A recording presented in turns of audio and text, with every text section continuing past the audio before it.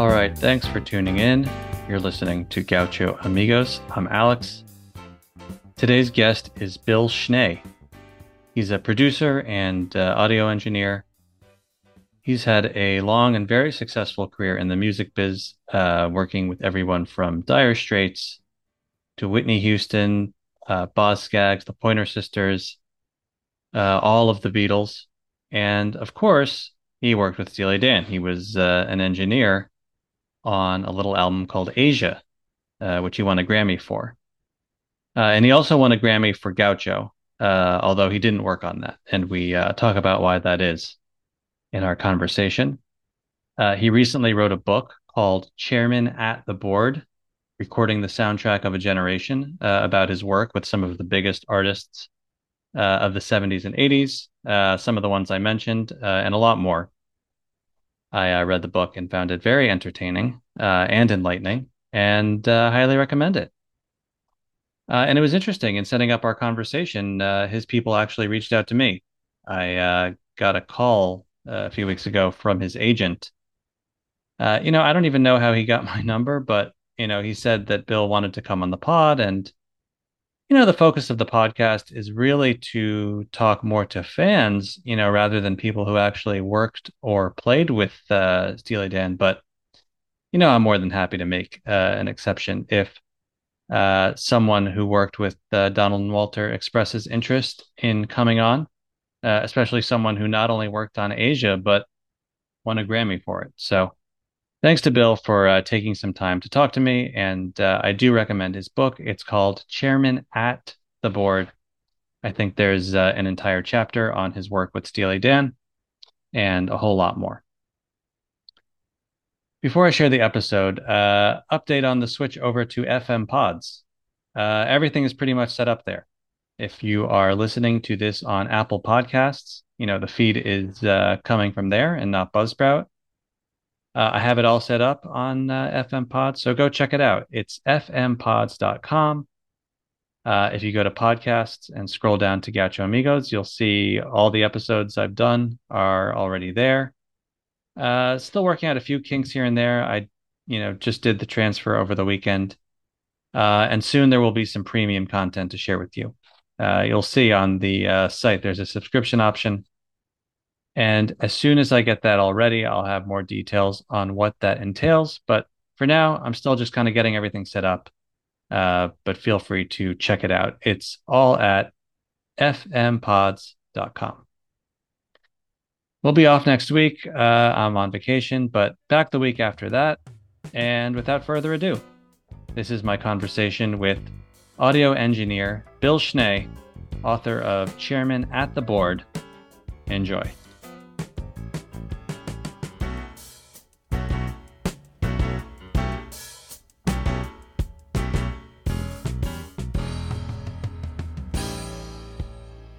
And a couple of my very good friends, Jeff Porcaro and Michael Omartian, had worked on a couple of previous albums to Asia and had told me about their, shall we call it, maniacal ways of getting what they wanted, the search for perfection. Really, Jeff Porcaro told you that before you even worked with them? Yeah. Based on his experiences on, I guess, Katie Lied or Pretzel Logic. Yeah. Uh-huh. How did you know Jeff? One of my friends told me, have you heard this Jeff Porcaro? I said, no. And he said, you're going to like him. And I finally did hear him. And I don't remember the first time how, but the first time we worked together, when I tried, I'm actually a keyboard player, but I'm a wannabe drummer. And I really believe in the drums for pop music being the backbone. And so I worked really hard on drum sounds. When I got in the business, it was a different world on drum sounds. And so I think I made pretty good friends with most drummers. Most drummers are very happy with me, with what they hear. And Jeff was definitely one of them. And from there, we became very good friends.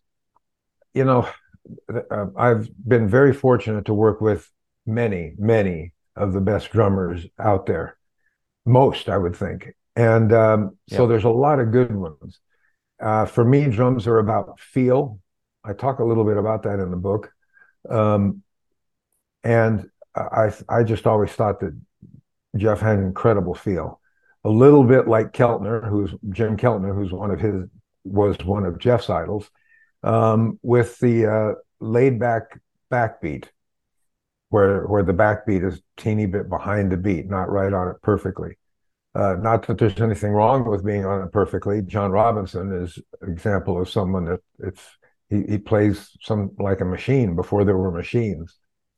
But yeah, but Jeff, uh, as those movements of the four appendages, as the brain tells those four appendages where they belong in the course of the beats, um, that's what I would define as feel, because they're when they're not spot on, that there's something to that. I've told another story about an artist who shall remain nameless, that came in with, I'd mixed a couple of albums for him, and he came in with this new drummer on the scene, and Teddy Campbell. And Teddy plays with incredible feel.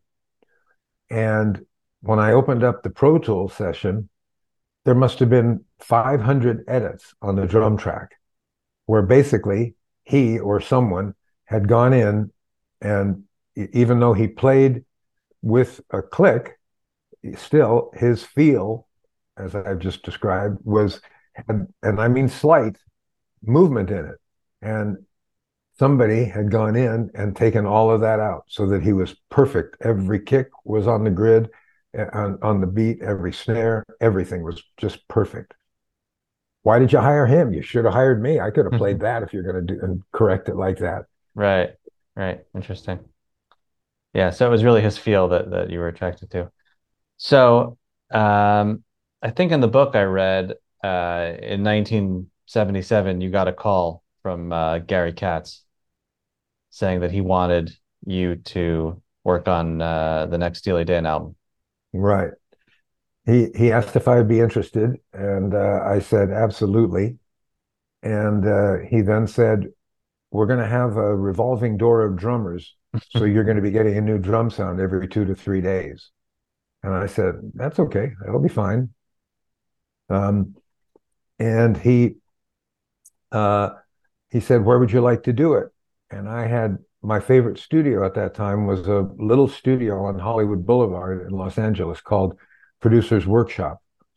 Um, and I'm not sure if they ever went and looked at the studio. I never heard about it if they did, but they just ultimately, Gary gave me the dates, and we booked in. And it was a funky little studio, but it had an outstanding sounding console, a homemade console. Uh, I came to find out that homemade consoles are the best, almost always, because two things. One, the people that took that kind of time usually had done their homework and figuring out what kind of amplifiers would sound good. And two, they're incredibly simple. That then would be several years later, when I built my studio in 1980, would be the plan for it. So it was a very, very fun little spot, that had great sound. It was right behind the mastering lab, which was Doug Sax's mastering studio.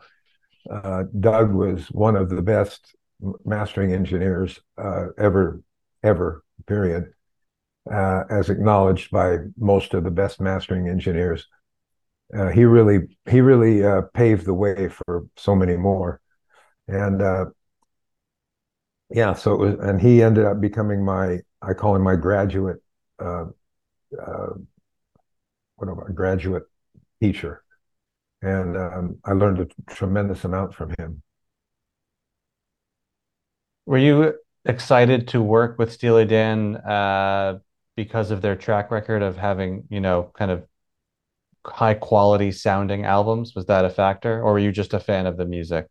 Fan of the music, Yeah. fan of the music, and a little, when I got off the phone, a little bit um, concerned about what I mentioned earlier, that they take, can take a lot of time doing the perfection thing. And I'm not an extremely patient person. I kind of tend to, I do grin and bear it in the studio sometimes, Yeah. have to keep things going properly. But I was a little concerned about that. But to my surprise, when we got into it and got started, it was anything but. Uh, I Really? think that that album was completely unique uh, from anything before it and definitely after it. Even there's um, Gaucho. And in that, this was the first album that was all studio musicians. Obviously, they had used some studio musicians on a couple of previous albums, but this was all studio. Nobody, neither one of them played anything on the sessions. There was Walter did a little. I'm told a little bit of overdubbing afterwards, but on the tracking sessions, they had Larry Carlton in there, and these guys had done they did a piano bass demo of every song, Okay. and in almost every case it had the exact feel of where things were going to be, so much so that on more than one occasion when they played the demo, one of the studio musicians would say, why don't you just overdub the drums on this, it feels great. Yeah. And they said, no, we'll get it better. Yeah. And did we? I don't know. I don't know. But we went and did them all. To that point, funny enough, after Asia, Gary called me to do a session for the movie FM, Right. and they came in with their piano-based demo and played it for everybody. And somebody said, "Why don't you just overdub the drums on this?" And they said, "No, we'll get it better." And we got a track, and as memory serves me, it was a pretty good track. But they went away to do their overdubbing, and evidently weren't as happy with it, and they ended up overdubbing Jeff Porcaro on the demo. Oh, they did. Interesting.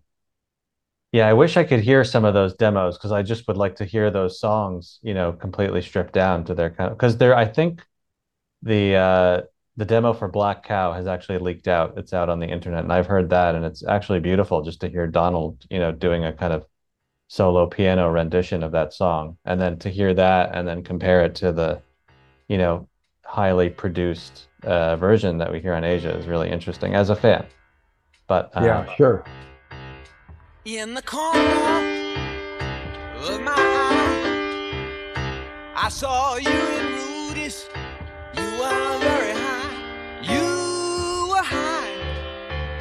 It was a crying disgrace. They saw your face on the counter by your keys.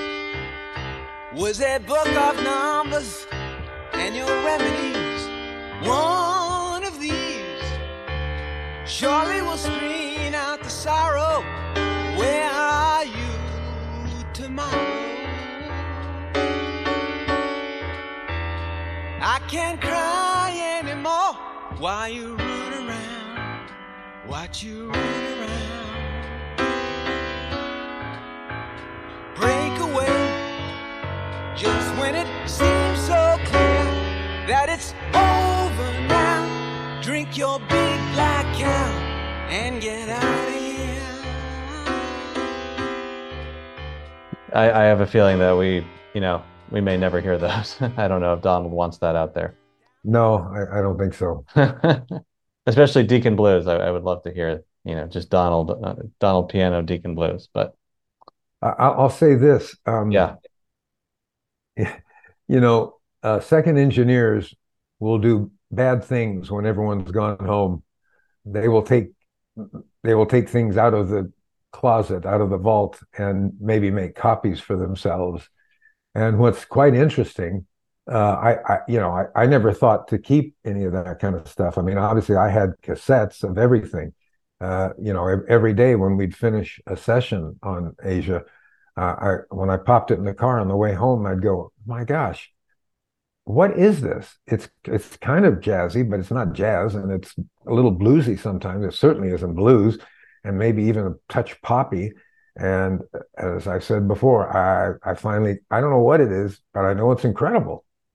So And that as you was were as you were making the album, you could sense that this was something special. Oh yeah, absolutely. On a musical level, completely, because all the lyrics weren't done.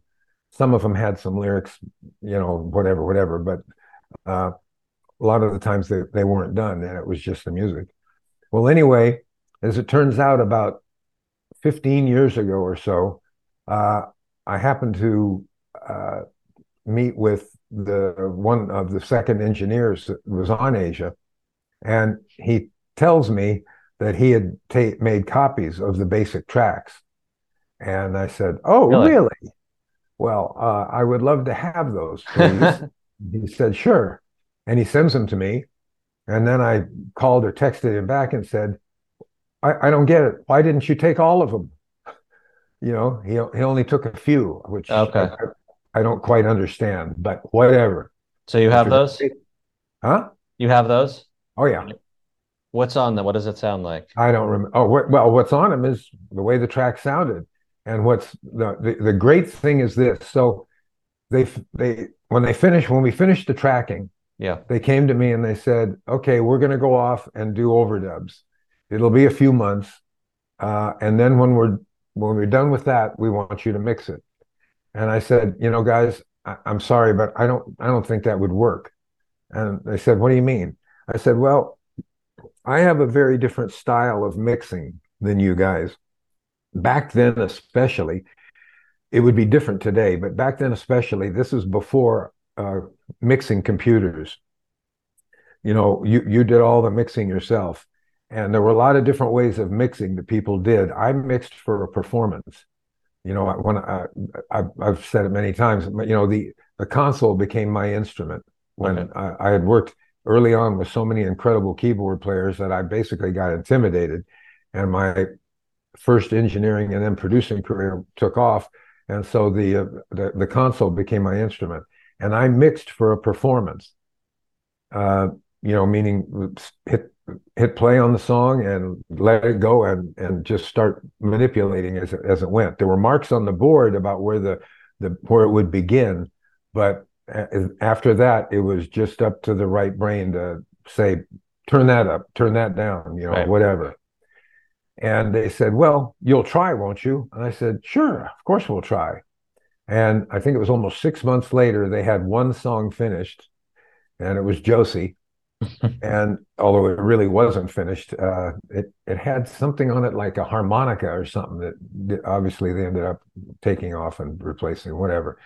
But um, we went in to a studio, and I got the mix up where I thought it was good, and they came in, and it was exactly as I expected. It was the only way the simplest way to describe it, I guess, is, "Wow, that feels really good." Now, in the first chorus, why don't you try this? Oh, okay. And see, they were thinking section by section. Right. And so I tried that in the first chorus, not realizing what was going on. I made another mix. And they said, "Oh, good. Try it in the second chorus, but only halfway." That kind of, anyway, it kept without, in other words, then A and A do this and B do that. Well, maybe less of B and more of A, and back around, around, around. And in about 3 or 4 hours, which is usually back then all it took me to mix a song, because I mixed pretty darn quick.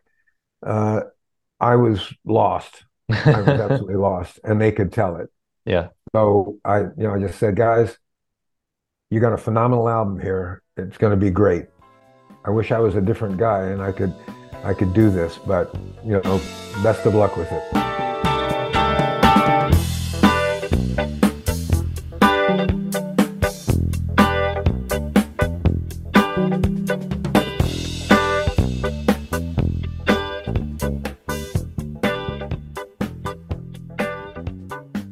Like, what was your impression of Donald and Walter? Just in terms of working with them, or kind of a first impression. When I said my concern about what was going to happen because of what I'd heard from Jeff and Michael, Yeah. is this was nothing like that. All studio musicians, yes, and they were basically like union sessions. I mean, we started at 2, and we never went late into the night. And Larry Carlton had done a chord sheet takedown from the demos that they had done, And my memory is that we stuck pretty darn close to those. We didn't, I mean, sections might move or something or get shortened or doubled or anything like that, but the basic the basic crux harmonically was kept the same on everything. And it was also interesting. I don't know about the previous sessions exactly, but it was a no drug zone. Now, I don't know, again, I don't know what happened when they went to overdubs, but the tracking dates were no drug zone. And Is that unusual for the time? well, from what I understand, it was unusual for them. So I don't know, and I know, I mean, obviously you probably heard, I mean, Walter especially had developed a problem from time to time with that stuff. So I didn't know if it was Donald's call on that to make things go smooth or what, but it was a no drug zone in any event. And very light, the sessions were light. There was no heaviness, there was no digging in and all that stuff. If it didn't work, a lot of laughter, well, no, let's try that then, kind of thing. Just, it couldn't have been easier. Could not have been easier. That's interesting because you hear about Gaucho. It's a bit of a different story.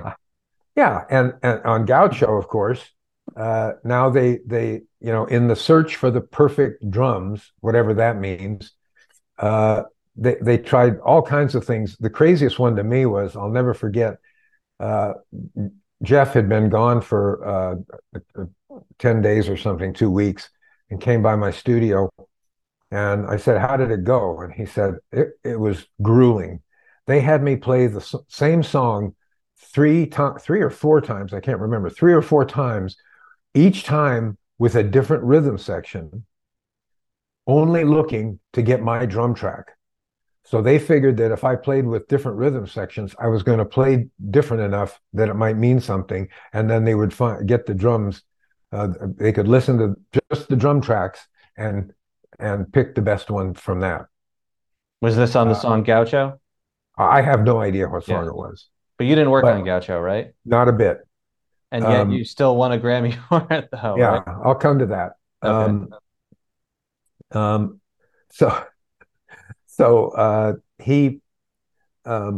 that's what they did, and whatever. Now, obviously, you've done enough research to know that all of this craziness led Roger Nichols to invent Wendell, the first real drum computer, where they could take the different drummers' sounds and put them in the computer, and have the computer play it. So they got their perfection. But the story of me on Gaucho, which it's a great one and incredibly timely right now, because you obviously know all about the second arrangement. Yes. So this, if any of your fans don't know, this is the song that Donald came into the studio one day, and the second engineer reported to him that he had accidentally erased 3/4 of the song on the multi-track. And I'm told that Donald didn't react. He just turned around and walked out. Yeah. And then later, in an interview, said that was the worst day of his recording career. Oh, God. So that's that. Yes. They tried to re-record it, could never get it as good as, or at least they thought, as good as what they had in the first one, and finally gave up. In so doing, they went back to my Asia tracking dates and pulled out another song, another track from Steve Gadd that wasn't used, and that became Third World Man. Right, it was Were You Blind That Day originally. Exactly. Yeah. And I think, yeah. And that had lyrics when I had it, and silly me, I like the other lyrics better. But that's I'm with you. I'm with you. And Really? actually, yeah, I think those are better. And actually, it was interesting because Simpsey's upload, and she was also a guest on the show, so I've talked all about second arrangement. After the second arrangement, there's actually a recording of Were You Blind That Day that I hadn't heard. It was a little bit different than the other demo, and I really enjoyed it. So.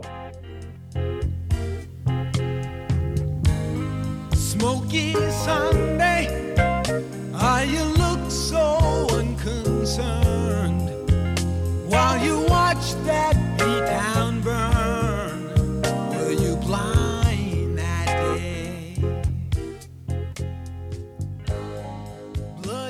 So anyway, that is the reason that Right. I got credit on Gaucho, because I cut that track. Right. In fact, when we went up at the Grammys to collect a Grammy, I asked Elliot as we were walking up, can I talk first? And he said, sure, go ahead. And so I got up to the mic and I turned around and said, guys, this is silly. I'm just along for the ride on this one. And Elliot pops in and says, are you kidding? If we didn't have that song, we'd still be making that record. Yeah, because they would have had to come up with a whole another song, I guess. Exactly. So yeah. here's the interesting postscript on all of that. Mm-hmm. 5 months ago, 6 months ago, something, a keyboard player in Nashville named Scott Sheriff, who has a Steely Dan sound-alike, a cover band, decided to do Were You Blind? Second arrangement. Yeah. Decided to do it. So he got some of his friends. It was done in a typical fashion where the track is emailed to everybody and they put their parts on it. No two people were in the room together. And they put Michael O'Marty in. He asked Michael to play acoustic piano. Scott played the Rhodes kind of sound. Yeah. And he copied in great part the basic elements, for sure, of the one that's online. And this is definitely before the re-release from the DAT. So when it was done, he asked Michael, do you think Bill would mix it? And Michael and I are very good friends, and he said, here's his phone number, give him a call. So he called me up and told me what he had done, and I said, sure, let me hear it. He sent it over, and I listened, and I went, whoa, this is really good. I think that's one of the best, Donald's best songs, and no question would have been a single. And so I mixed it, and it was a lot of fun. And then they called me back after I sent it in to them and said, yeah, we love it. We love it. We're going to do a video with the squares, where there's a square here and a square there. Those became very popular during the pandemic. Yeah. So he said, we'll all fake it and make it happen. So they called. He called me when he was ready. They were going to do Michael O'Marty at his house faking the piano. So they said, "Can you come over and fake the mix?" And I said, "Sure." Funny enough, it's on an old kind of, I call them digital mice. My mouse with faders for a computer. Something I would never mix on, but that's okay. And they filmed all of us pretending to do the thing. So they put it together and they sent it to me. Like I said, now it's about 5 months ago or something. And 3 days later, after they sent me the thing, I got an email from a friend who said there was an interview yesterday with Donald, and he said some nice things about you. So here's the link to it. So I listened to the thing, and he gets down, and the interviewer, who knows me, has asked me to be interviewed, and I said yes, but he still hasn't called. The interviewer said something about Bill Schnee, and Donald said, "Oh, how is Bill?" And he said, "He's doing great." And then Donald said, "Bill was the best recording engineer we ever used." Wow. Which begets the question, why wasn't I on Nightfly? Why wasn't I on Gaucho? Why wasn't I on anything after that? And I don't understand it. I've had that before from people. Yeah. I've absolutely heard 2 other artists that either were one time or something. And one of them I actually called, and he was saying he was mastering with Doug Sax and said Bill was the most musical engineer I ever worked with. And when Doug told me that, I called the guy up and said, "Did you really say that?" "Yeah, I did." "Well, then why don't you use me? I'm just curious." Well, you know what? I wouldn't take it personally, because think about all the geniuses and brilliant people that those guys worked with over the years that they, moved on from as well. I think they just like to, Donald likes to mix things up. He likes to keep things interesting and work with different people and see what comes out. So anyway, take the compliment is what I'm saying. Yeah. Oh, I took it. Believe me, I teared up when I watched it. Yeah. And the first time or two I told the story, I teared up. Anyway, and then got mad. But seriously, so then once I read that, saw that, and the thing was so fresh because, like I said, they sent me the video the day, 2 days before. I went, okay, Donald has to hear this. So I didn't have a current email on him. I got it from someone, and from his drummer who lives in Nashville that they're using now, Keith Kurlock. And I wrote him and I said, I know Keith told you I moved to Nashville area 5 years ago, and I've been so impressed with the musicianship here, and not just country. I said a bunch of the guys got together just for fun and did the second arrangement. I'm going to send it to you. I hope it doesn't bring back too many bad memories. And I sent it off to him. Okay. I use a transfer service where I see when they download it. And I saw that he downloaded it fairly quickly. And I'm waiting to hear from him, waiting, nothing. So a couple hours later, I'm watching a movie, and all of a sudden it hits me. Wait a minute. We can't do anything with that because there's no license. It was never released. So I picked up my phone and emailed him again. And I said basically that. And he wrote back immediately and said, it's great to hear from you. The song sounds good, whoever did it. Go ahead and release it. And so that's wonderful. So for whatever reasons that I don't know, the guys that put it together took several months to finally go for the license. Yeah. We still would have to do it. And the long story short is the publisher wouldn't give it, and no reason given.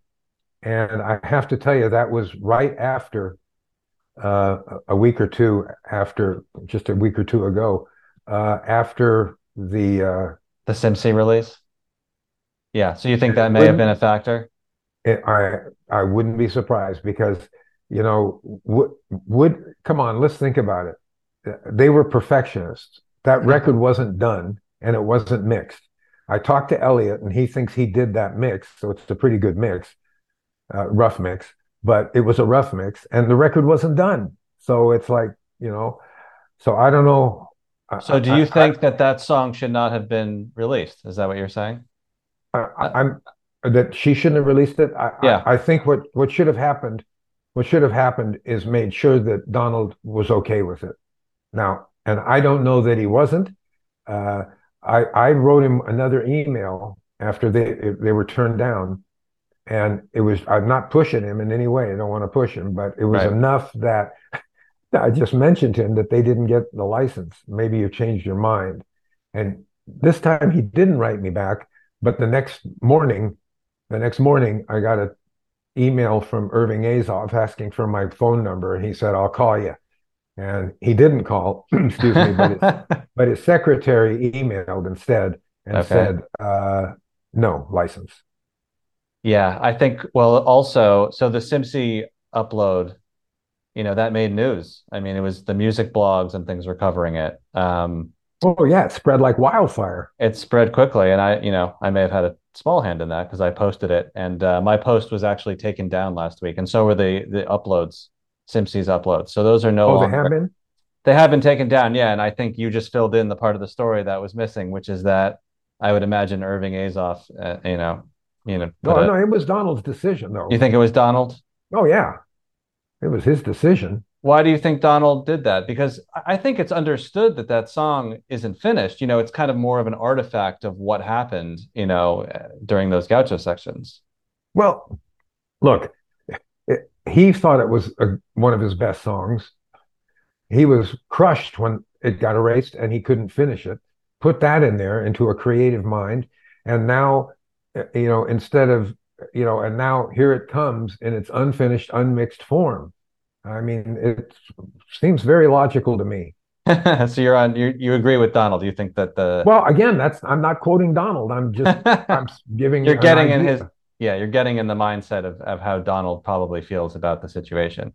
Yeah, I mean, I can empathize with that. I guess as a fan, I'm biased in the other direction, which is it's been 42 years.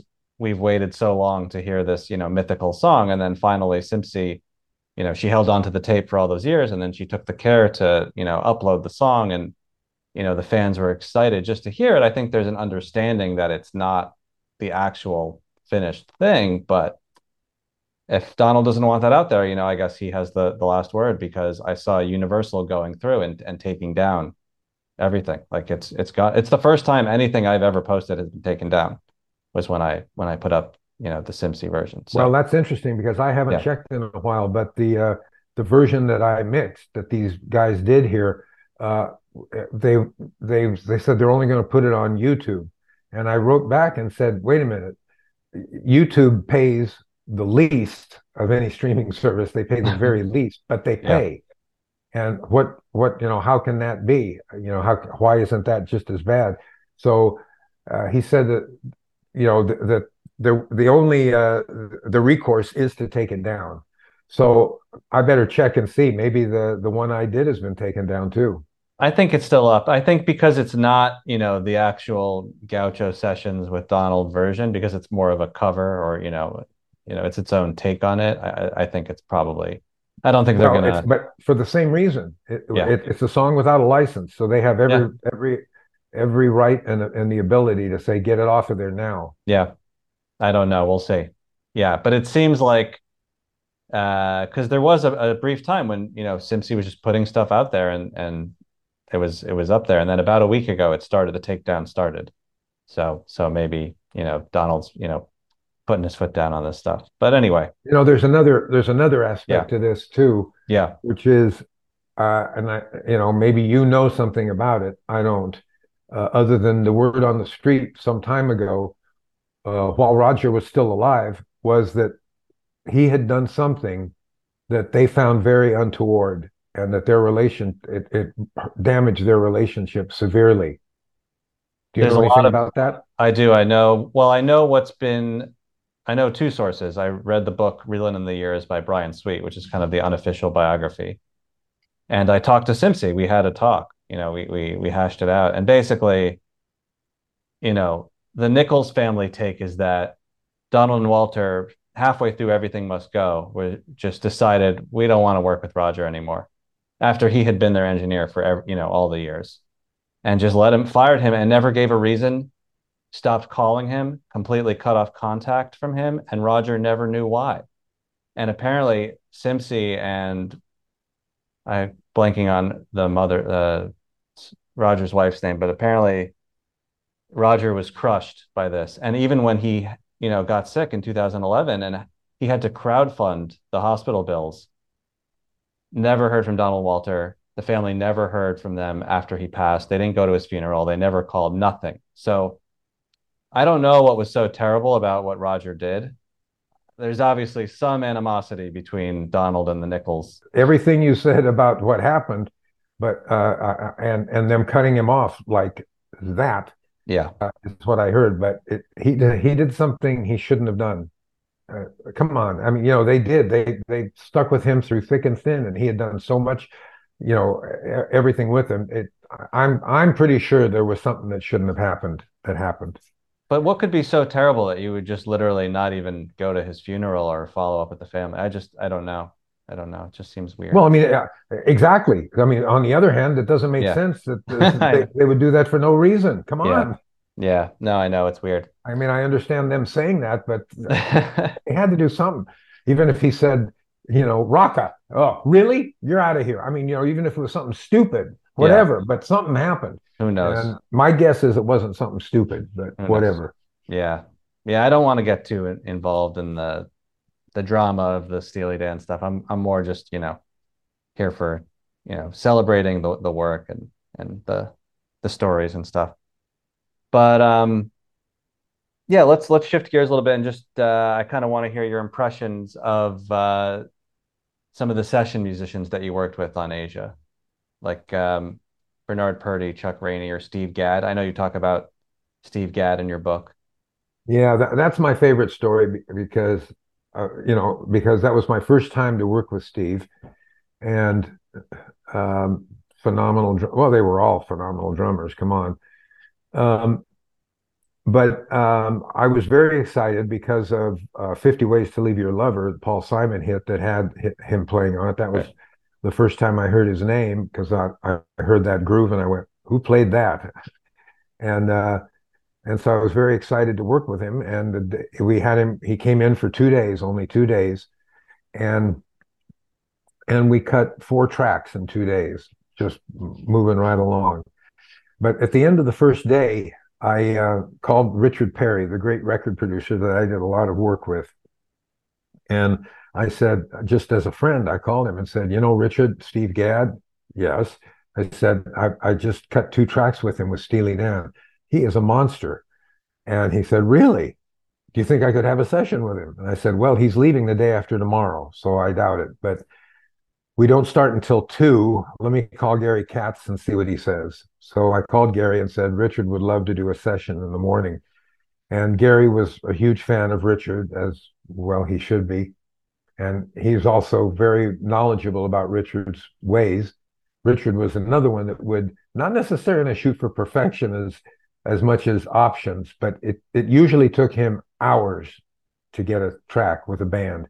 He would tend to beat them up a little bit. Yep. Which is what I expected with Steely Dan. But like I said, and witness, we cut 4 tracks in 2 days with Steve Gadd. So anyway, Gary said, all right, but you got to stop at 1 o'clock. If we don't start at 2, the boys are going to kill me. I said, I promise you at 1 o'clock, I'll turn the monitor off. And he said, okay. So I called Richard back and said, okay, you got to do it here because I've got a drum sound I really like. There's no time to move his drums anyway. And Gary says it's okay. So the next morning, 9 o'clock, before our 10 o'clock start, he showed up with this very outgoing little Englishman named Leo Sayer. And we put up the song, and Steve started playing it, and the track came together incredibly quick. And people are always asking, do you know when a song is going to be a hit? I said, more often than not, no, but have been a few times, and this was one of them. Yeah. When I heard his falsetto opening on the first verse, it grabbed my attention, and then the chorus.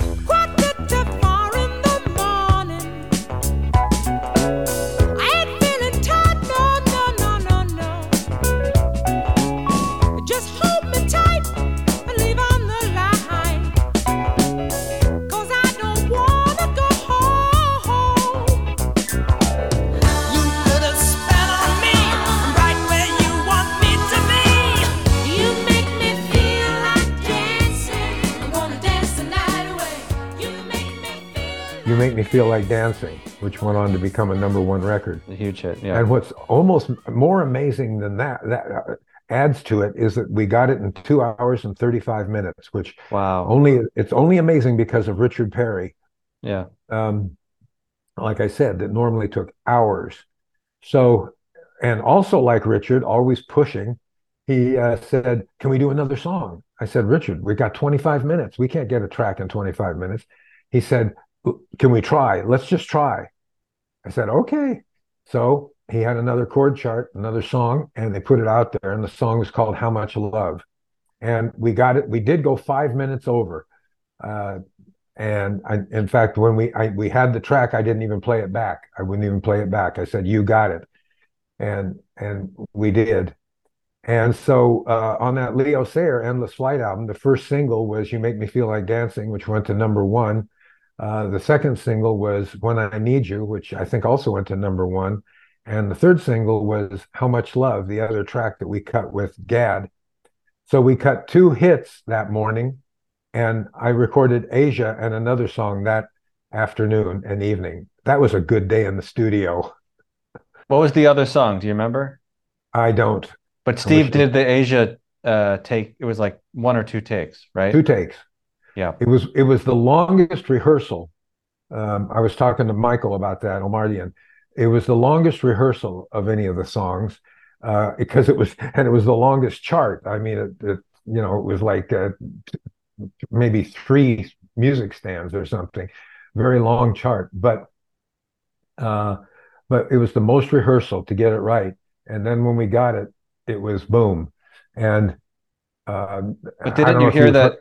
Sorry, didn't you hear that Donald and Walter at first didn't want Steve Gadd on the track? Well, they didn't. at the end of the first day, before I called Richard, when I was walking out, I heard him say something about, not really like him. But what? He said, what? I said, Steve Gadd. You didn't like him? Oh, no, no. He's a lovely guy, but just, his playing. I said, what's wrong with his playing? They said, well, we like a drummer like Jeff or Keltner, where the backbeat is, just kind of relaxed. And, Steve's kind of right on the beat. I said, you know what, guys? I agree. That's my favorite too. But listen to what he played, and that was the first day. I don't know. I'd like to say I'm pretty sure Were You Blind that day was on the first day. I'm Oh, it pretty was. sure. Okay. But I mean, 4 tracks in one day. I mean, I guarantee you, I mean, that's a record in lots of people's books, and 4 really good tracks, let alone 3 what we'll call them hits. Yep. Come on. And no, I don't remember if it was take 1 or 2. I do, and I've never found out. I never found out if you've done a lot more research into them. Uh, if did they edit between the 2 takes? Do you know? I think they did. Well, I know they did for Wayne Shorter's solo. I don't know if they did for Steve Gadd's. And they may not Probably. have. Maybe they just because the interesting thing is it's just such a unique play. I mean, his playing on that is totally unlike anything on that album or anything else in the Steely Dan catalog. And it kind of is what makes that song special in a lot of ways is the drums. I mean, it's Yeah, just I've always thought. I just know that we had two great takes, and one of them had click sticks, and and and I can't remember. Michael can't remember, and I know Gad can't um, remember which take it was, 1 or 2, but they were both good. And as I remember, I mean, if we're going to call that uh, a modernish jazz kind of thing, that's right. the jazziest thing on the record for sure. Uh, in that jazz vein, they feel the same, only different. It's definitely performance Yeah. out of him, especially, obviously. And there's that accidental stick hit, which they kept in. And actually, when people cover Asia live, like I've seen it on YouTube, some of these cover bands, they do the stick hit live. Like they try to, which is really funny that they're actually mimicking what was a complete accident. So, um, I also read somewhere that a funny story that Steve Gadd had completely forgotten that he played on Asia and that he was working on another session when Walter was listening back to, I think it was Walter and Gary Katz were listening back to Asia after it was done. And Gary or Walter was like, hey, Steve Gadd's down the hall. We should bring him in here so he can listen to it. And they got Steve Gadd and they played him the track. And Steve Gadd listens to it and he goes, yeah, yeah, it's really great. Who's playing the Who's the drums on drummer? it? He's I like, heard it's that you, story. motherfucker. I heard that story. So fun.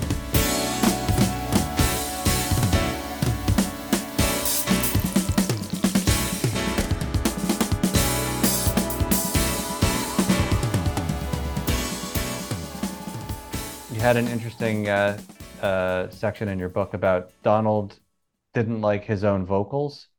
Yeah. First time there was a rough vocal on something, he came in and I'm playing it back with the vocal, and he says, "Turn my vocal down." And I didn't think it was very loud, so I turned it down. So now it was in the track a little too much, but he was wanting to hear the track, and I get it. And so when it was over, I said, "Do you not like your voice?" He said, "No, I hate it. It's a necessary evil." I said, I said, "Well, it's an awfully good evil." Yeah.